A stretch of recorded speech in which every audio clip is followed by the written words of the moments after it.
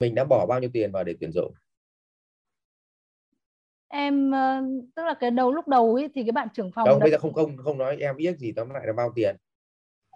em bỏ cái gói 6 triệu mấy vào Vietnam Work nữa. Và Đăng trên Vietnam Work. chị định tuyển bao nhiêu đứa sale? Em định tuyển khoảng 4-5 người. ờ, 6 triệu mấy vào Vietnam Work. Thế gọi được bao nhiêu nhân sự đến, gọi bao nhiêu người đến phỏng vấn? Đợt trước thì cũng có độ khoảng 5 bạn.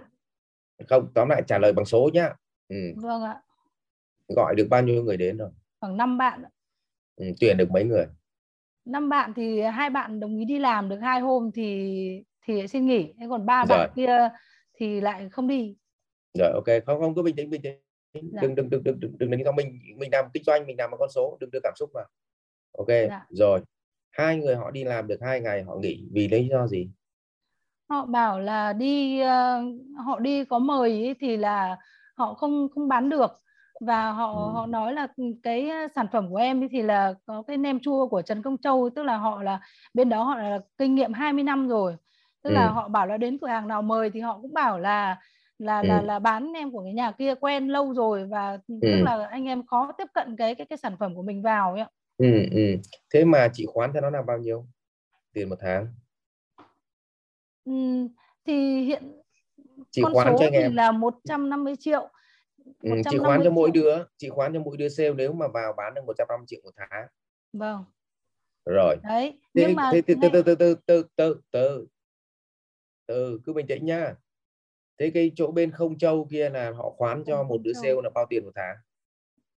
em cũng không biết, bởi vì là Ờ, họ thì rồi, không ok. có đội ngũ sale, vì họ bán nhiều năm thì họ có rất nhiều khách, và khách thì tự họ tìm đến đến người ta ấy, và người ta rất là kêu, chứ Ừ. họ cũng không có đội ngũ sale đi bán hàng. Rồi. Thế thì giữa cái Không Châu à? Công Châu ạ, Trần Công Công Châu ạ. Châu. Ở cái Công Châu với của chị thì cái nào hơn cái nào? Nem của chị với nem Công Châu cái nào hơn cái nào? Cái của họ hơn, nhưng mà cái của họ không có cái loại tẩm bột, còn của em thì em muốn là đưa cái sản phẩm tẩm bột của mình vào, tức là Ừ. mình không Ừ. đối đầu với họ mà mình bán Ừ. thêm. Ừ. Thế cái tẩm bột nó hơn cái không tẩm bột là cái gì? Nó là do vị của mỗi người thôi, có những người thì họ thích Ừ. ăn cái loại tẩm bột nó có lớp Ừ. bột nó giòn và nó to Ừ. hơn. Rồi, rồi, rồi, ok. Tiếp. Việc đấy thì nhân viên sale có được đào tạo hiểu về chuyện đó không? Có, nhưng mà em cảm thấy cái bạn này do bạn ấy không kiên trì thế nào ấy, chứ À, còn từ bạn từ mới đi nha. được 2 ngày Ai bạn đã nghỉ. ai từ từ ai đào tạo bạn đấy, bạn trưởng phòng sale hay là chị? Cả em cả bạn trưởng phòng sale Rồi, ạ. sau khi hai bạn đấy vào làm được 2 ngày nghỉ thì bạn trưởng phòng sale nói gì? Thì bạn ấy cũng có thuyết phục, nhưng mà Nói gì với chị ấy chứ không phải thuyết phục bạn kia. nói gì ạ? Ờ, bạn sẽ nói với chị là cái gì? Bạn ấy cũng chỉ báo cáo là người Xong rồi, ta à, người ta nghỉ thế nghỉ và thôi, bây giờ chị tính tiếp đi đúng không? thì bây giờ lại tiếp tục tuyển thôi. Không, đúng rồi, tức là cái con trưởng phòng nó bảo là em tuyển được 2 đứa vào năm phỏng vấn, 2 đứa vào, nay 2 đứa vào nó làm 2 ngày nó nghỉ. Bây giờ em cũng không biết tại sao chị tính tiếp đi, có phải không? Nói chung là cũng không hẳn về thế ạ. Thì bạn ấy bảo Nhưng thì nó có bây chịu giờ trách nhiệm gì không? thì hiện tại thì bây giờ cũng chưa chịu trách nhiệm gì. Nếu nó không chịu trách nhiệm gì thì doanh thu của tháng này nó không đạt cái phòng kinh doanh đúng không? Chị khoán cho cái cô trưởng phòng sale về thì tháng đầu tiên phải đạt doanh thu bao nhiêu? Thực ra là vì tháng đầu tiên thế cho nên là không không không không khoán ạ. Kể cả các cái bạn sale vào cũng thế, cũng nói là 150 triệu, nhưng mà tuần đầu tiên cũng nói với người ta là không áp lực Ừ. là về con số về tháng đầu tiên, mà Không, cứ vậy để cho họ thì đấy làm là lý do, vậy cho thì chị đấy phải cừu nó vào rồi, đấy là lý do chị lấy được cừu nó vào. Chị có hiểu không? Tôi hỏi chị là nếu bây giờ cái khóa siêu quản trị của tôi mà tôi bảo là khóa học đầu tiên không lấy tiền thì tôi nói với chị là toàn cái loại mà trẻ con mới ra mới tập kinh làm kinh doanh nó đến, chứ làm gì có cái giới mà doanh nghiệp lớn ở đây. Vậy thì tôi chọn nhầm ngay đối tượng ngay từ đầu rồi. Vậy thì tương tự như vậy, chị mà không không phải có cái áp lực ngay từ đầu để chúng ta chọn luôn, nếu mày là lại vàng mày vào đây, còn không phải là lại vàng mày thôi luôn. Nhưng mà thường là trong suy nghĩ của chị là chị muốn có người chứ không phải chị muốn có người chịu được áp lực. Tức là mình bị chết luôn trong suy nghĩ của mình nhá. Là suy nghĩ của mình là muốn có người chứ không phải tìm được người chịu được áp lực. Bây giờ mới quay trở lại, chị đang trả lương họ bao nhiêu? Thì lương cứng phụ Cơ cấp là chế gọi 8 triệu ạ. lương cứng 8 Dạ. triệu. Vâng. Và xăng xe đi lại đến các cái quán xá là họ phải lang thang, họ tự đi à? Không, 8 triệu là bao gồm cả phụ cấp xăng xe đấy ạ. Cả xăng xe điện thoại. Vâng. Và một ngày thì theo chị họ phải đến bao nhiêu quán thì họ sẽ bán được 150 triệu? Một tháng được 150 triệu. Một ngày họ phải gặp bao nhiêu quán mới? Cho khoảng 10 quán ạ. 10 quán mới trên một tỉnh, trên một huyện đúng không? Trên một Ừ. họ đi theo quận ạ. Đấy, Em trên đang một triển quận khai ở quận. ở Hà Nội đúng không? Vâng. 10 quán mới trên quận. Thế tiền xăng xe với tiền điện thoại là cả trong 8 triệu đấy. Vâng. Và tất nhiên là nó đi 10 quán thì theo chị kỳ vọng nó sẽ bán được mấy quán? Một ạ. Bán được một. Và mỗi ngày một tháng đi 300 quán đúng không? Thì bán được 30. Và mỗi quán bán được 5 triệu thì sẽ đạt được 5 triệu một tháng, thì đạt được cái doanh thu 150 triệu. Và Vâng. chị hình dung là một tháng nó đi 300 cái quán mới, đi gặp 300 quán mới bao gồm điện thoại, xăng xe, và với mức lương 8 triệu lương cứng đúng không? Vâng. Chưa kể là hao mòn xe, hỏng xe, mưa gió, ốm đau, bệnh tật, trà đá, chờ đợi. Đấy, chị bây giờ chị thử trải nghiệm, chị ra đường xong chị cầm 8 triệu chị đi một tháng nguyên vậy cho em, để chị thấy rằng mẹ có khi là tiền xăng xe với tiền điện thoại với trà đá dọc đường chờ quán xá người ta mở vậy có khi hết 4-8 triệu. Ai gọi là lương cứng nữa. Chị có hình dung cái này không? Vâng. Thế thì tôi có cái lời khuyên với chị thế này, thà rằng chị để lương cứng 6 triệu là 6 triệu, Vâng. xong chị để chi phí vận hành của nó, xăng xe điện thoại cho nó là ví dụ như là 5% chẳng hạn, hoặc là 3% chẳng hạn. Ví dụ nó bán được 100 triệu thì nó có 3 triệu xăng xe điện thoại, nó bán được 200 triệu nó có 6 triệu xăng xe điện thoại, nó bán được 300 triệu thì nó có 9 triệu. Tức là mình để 3% chẳng hạn. Thì chị Nhưng có mà hình dung cái này. còn, nhưng mà em chưa hiểu ạ. Thì cái còn cái phần bạn đi hưởng theo doanh số nữa thì Còn lại doanh khác à? số là hưởng riêng. Hưởng riêng ạ. Như vậy cái chi phí vận hành riêng và hưởng theo doanh số riêng. À. Chị hình dung không? Thì nó mới phù hợp. Chứ còn nếu mà chị bảo là 8 triệu bao gồm cả xăng xe điện thoại mà một ngày đi 10 quán và luẩn quẩn trong cái quận cứ chạy đi chạy lại xăng thì đắt đỏ. Đó, 8 triệu thì tính ra một ngày nó có 200.000 thôi mà, 300.000 thôi mà.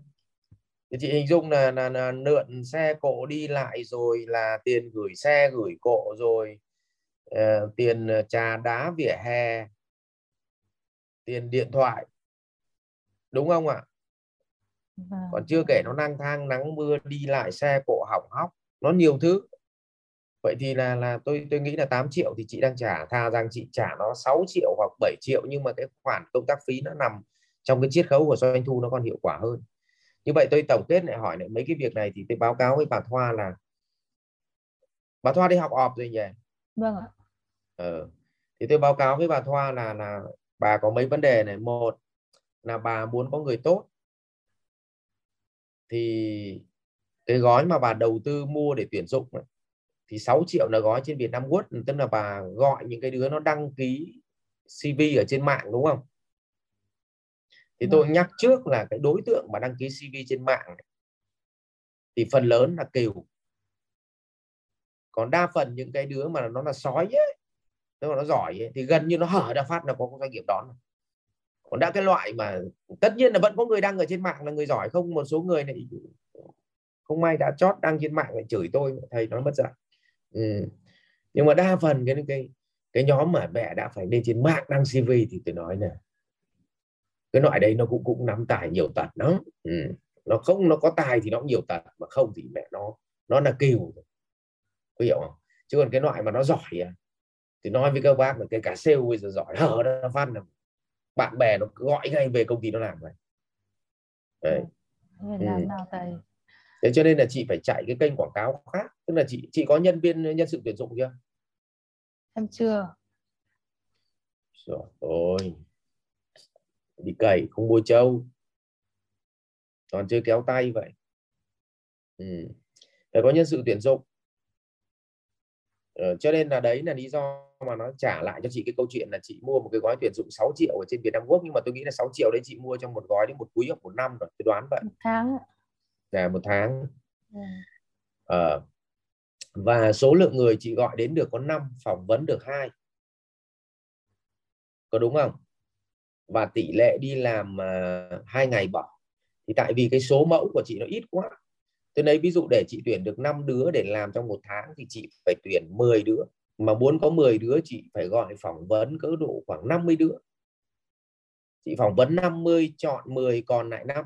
Các cụ bảo ngày xưa bảo là yêu 50 chọn 10 lấy 1 cơ mà. Còn cái này này yêu 50 chọn 10 được 5. Chị có hình dung không? Vâng. Thì chị phải bỏ tiền ra chị làm, thay vì chị mất cái cơ hội thị trường cả một tháng trời. Có khi chị mất vào đấy vài trăm triệu thì chị không tiếc, nhưng mà có khi chị bỏ ra hẳn mà cho tôi hẳn một cái gói nó khoảng 50-70 triệu chị tuyển dụng đấy, tuyển một phát, tìm nhiều đơn vị vào, nó cấp cho chị cả 100-200 đứa chị phỏng vấn, đúng không? Xong mình lấy về hẳn 10 đứa về đào tạo chiến đấu, xong trong 10 đứa đấy thì mình còn giữ lại 5. Vâng, phải đầu tư. Vâng. Vâng, đúng không? Vâng. Tại vì thấy chị làm nó nửa vời quá. 6 triệu tiền bỏ ra mua gói tuyển dụng, gọi được 5 đứa đến để phỏng vấn, có 2 đứa đi làm thì rất đen là 2 đứa nó bỏ cả, vì chị gọi 2 đứa đến có khi đúng là cừu. Có 2 con cừu nó bỏ việc thì mấy con sói ngồi bàn với nhau đau khổ, phải không nhá? Vâng. Vâng. Thứ hai nữa là quay trở lại là chính sách lương của chị, thì chị trả cho nó lương cứng mà bao gồm cả xăng xe đi lại quần thảo cả một quận, không? Đấy Thì tức là trong cái đấy em để là lương cứng là 6 triệu, còn 2 triệu là điện thoại với cái. Thế thì nếu như bây giờ mà bạn ấy không bán được thì nếu mà ăn theo doanh thu thì cái phụ cấp đấy lại còn không được các thầy. thì đúng rồi. Nếu mà nó bán không được, ví dụ nó chỉ bán được 100 triệu thì cái tiền xăng xe điện thoại của nó chỉ có 3 triệu thôi. Nếu nó bán được 50 triệu thì xăng xe điện thoại của nó chỉ là 1,5 triệu thôi. Vậy thì có phải chị trả lương nó 6 triệu cộng với 1,5 triệu xăng xe điện thoại thì vẫn là 7,5 triệu không? Vâng, Nhưng nó phải nó phải hiểu đấy là do năng lực của nó. Nhưng ngược lại cũng đứa khác lương nó 6 triệu nhưng mà nó bán được 200 triệu thì nó được tiền xăng xe điện thoại là 6 triệu. Vậy thì để nó có cái so sánh là nó hiểu là cái việc mà nó không được xăng xe điện thoại nhiều là do nó chứ không phải do mình. Còn bây giờ chị trả lương cứng 8 triệu trong đó có cả xăng xe điện thoại mà nó phải đi nhiều là nó hiểu là mình bắt nó đi tiêu tiền của nó. Tức là người Việt nó rất là hay nhá. Khi chị đã đưa cho nó 8 triệu rồi, xong chị giục nó đi nhiều và tốn tiền xăng, tiền điện thoại của nó thì nó hiểu là chị đang dùng tiền của nó để đi bán hàng. Nhưng nếu chị trả cho nó có 6 triệu thôi và chị bảo mày có 3% tiền xăng xe điện thoại thì nó hiểu là nó đang đi kiếm tiền chứ nó không phải đang đi tiêu tiền. Chị hiểu cái cách nghĩ của chị phải rất hiểu cách nghĩ của bọn nghèo. Thầy nói thế em hiểu rồi ạ. Bọn nghèo nó nghĩ như vậy nhé. Ví dụ chị trả lương là 8 triệu, xong chị bảo mày lên đường đi, một ngày mày phải đi bằng này, mày phải đi bằng này, nó mới ra được cái này. Mẹ không đi không ra đâu. Nó bảo mẹ ngu gì, 8 triệu này ông ăn chặt rồi mà bây giờ cứ đi là mất tiền xăng, cứ đi là mất tiền điện thoại. Vậy thôi đi ít thôi, mà đi ít thì nó không có kết quả. Bởi vì mà đi nhiều thì nó mất tiền xăng, tiền điện thoại, mà nó hiểu 8 triệu đấy là 8 triệu của nó rồi nha, chứ không phải trong đó có tiền xăng. Bởi vì nếu mà nó không đi nó cũng được 8 triệu mà. Chị có hiểu cái này không? Vậy thì tha rằng trả nó 7 triệu cộng với chiết khấu tiền xăng xe. Thì nó bảo là phải đầu tư thì mới có tiền. Còn bây giờ là chị trả nó 8 triệu rồi nó bảo mẹ cứ đi, ngày nào mất tiền xăng ngày đấy nó đích đi nữa. Có hiểu cách nghĩ của bọn nghèo không nhỉ? Vâng, em hiểu rồi ạ.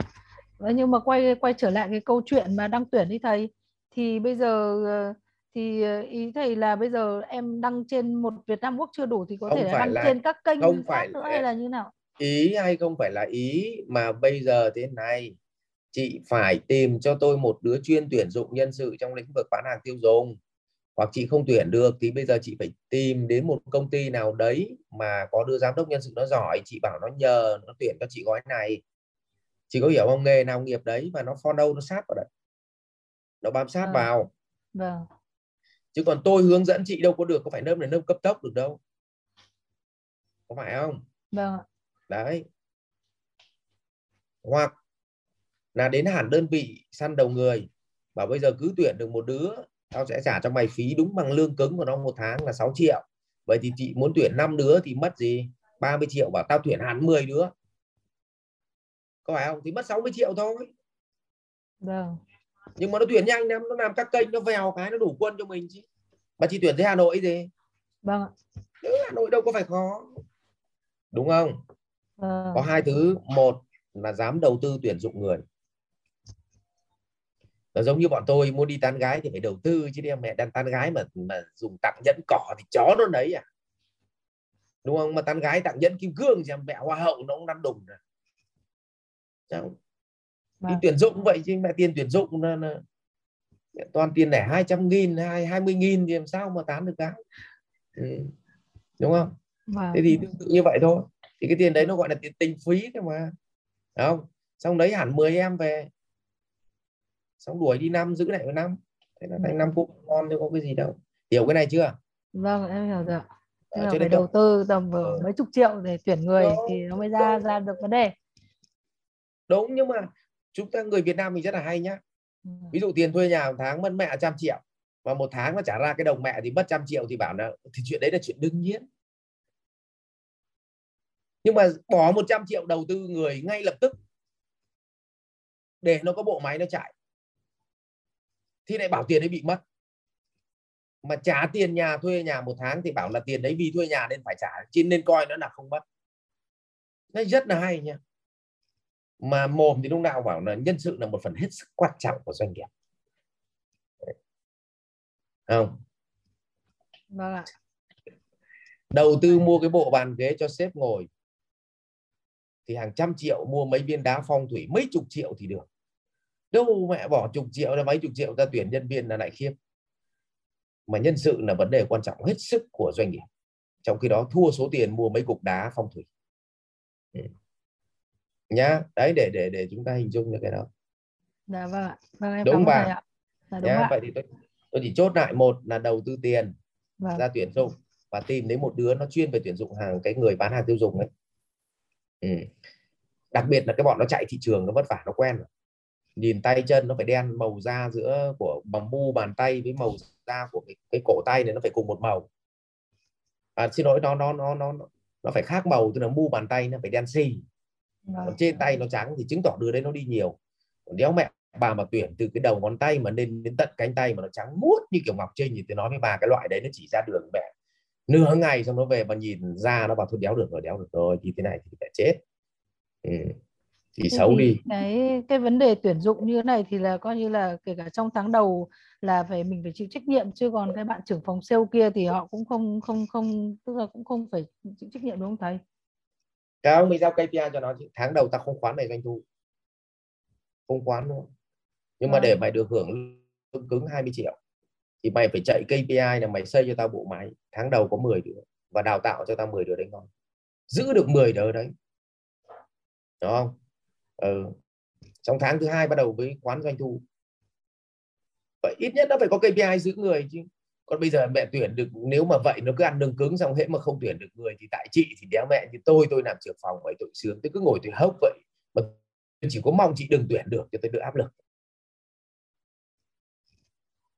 Có đúng không bà Hoa? Bà Hoa cứ bụng ta suy ra bụng người thôi. Bây tôi hỏi bà làm trưởng phòng cho tôi, trưởng phòng sale vâng, tôi, mà không có người, không có quân để chạy thị trường thì tôi không chịu doanh thu, mà tôi cũng không chịu trách nhiệm về KPI, nhưng mà đương nhiên bà vẫn được hưởng lương cứng. Thì tôi hỏi bà có vội vàng tuyển quân không? Thì bà chả vội làm gì, bà cứ đủng đỉnh chứ. vâng, Hiểu này chưa? Em hiểu thầy nói rồi, nhưng mà ý là bây giờ mình phải làm việc KPI với cả bạn trưởng phòng sale kia nào, thầy nói lại hộ em vậy.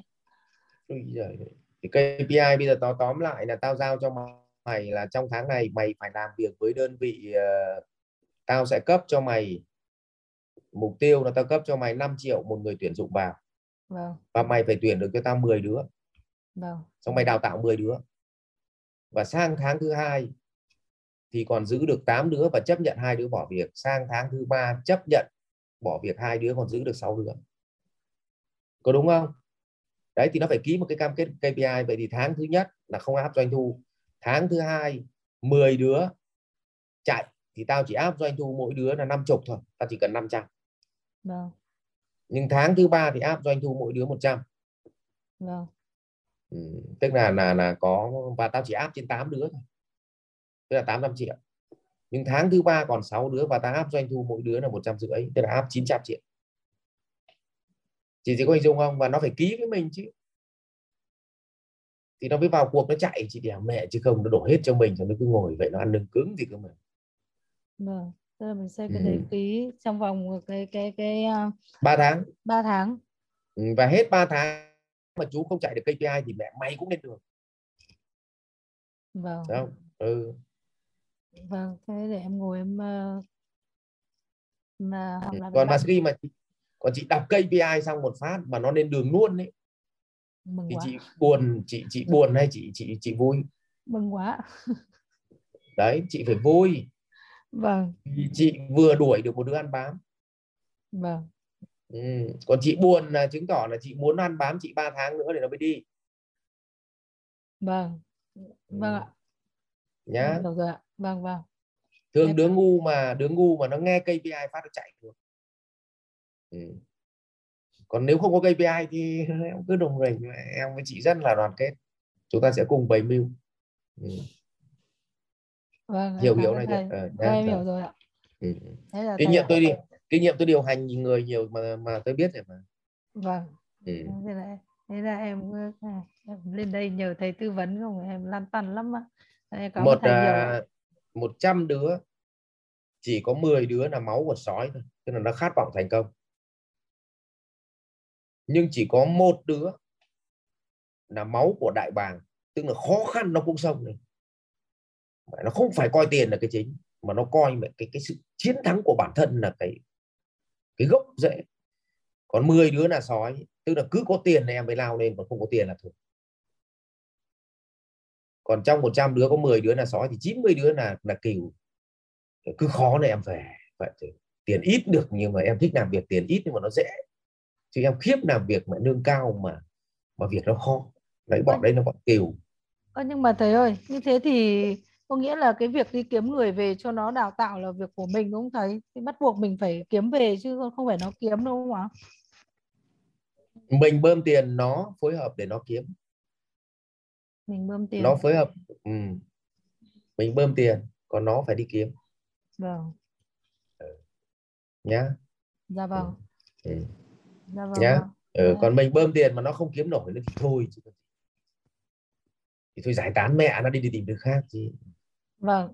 Đỡ nhanh. Mà tóm lại giải tán càng nhanh càng tốt. Nếu trong trường hợp nó ngu thì giải tán nhanh càng tốt, bởi vì tránh tình trạng lãng phí cơ hội nha. Học viện Doanh nhân CEO Việt Nam cảm ơn bạn đã quan tâm theo dõi. Để biết thêm chi tiết về các chương trình huấn luyện của thầy Ngô Minh Tuấn và Học viện Doanh nhân CEO Việt Nam, xin vui lòng truy cập website ceovietnam.edu.vn, hotline 1800 577722 nhánh số 5.